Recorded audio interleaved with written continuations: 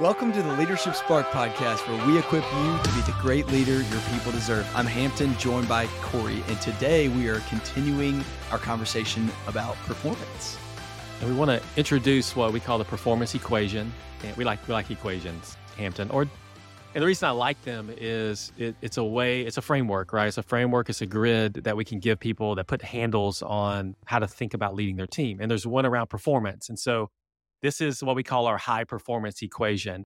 And I'll break it down, then explain it. So high performance equals effort times attitude times skill times support. And so when you think about someone performing on your team at a high level, they need to have the right attitude that aligns with your core values and what you expect from your team. They need to bring the effort every day to the job. And we're going to talk about that in the next podcast, so I won't provide any spoilers on that one.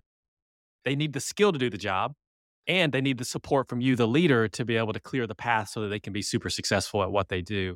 And so if someone on your team is not performing at the level that you would expect, my guess is it's one of those things is missing, or one of those things are not meeting the standard, like we talked about in the last episode, of what you expect it to be, whether it's the attitude, effort, skill, and support. Now, there's stuff that you as a leader bring to the equation, and there's stuff that people on your team bring. So effort and attitude is something that the people on your team bring. They have to decide every day, are they going to frame up the day and have an optimistic attitude, the right attitude? Are they going to bring effort every day? Skill and support, that's something that you as the leader are responsible for. Do the people on my team have the skills necessary to do the job? If yes, how do we continue to develop those and enhance those and grow in those? If no, how do I develop those in the people on my team?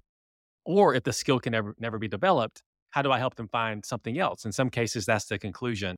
And then support. Support is something that only you, the leader, can bring. And so as you think about people on your team and where you think their performance is, are they meeting performance expectations? Are they below? Are they exceeding? Think about this equation: effort times attitude times skill times support, and you can run it through that grid. And so, Hampton, I know you have a go and do for leaders out there today when it comes to the high performance equation.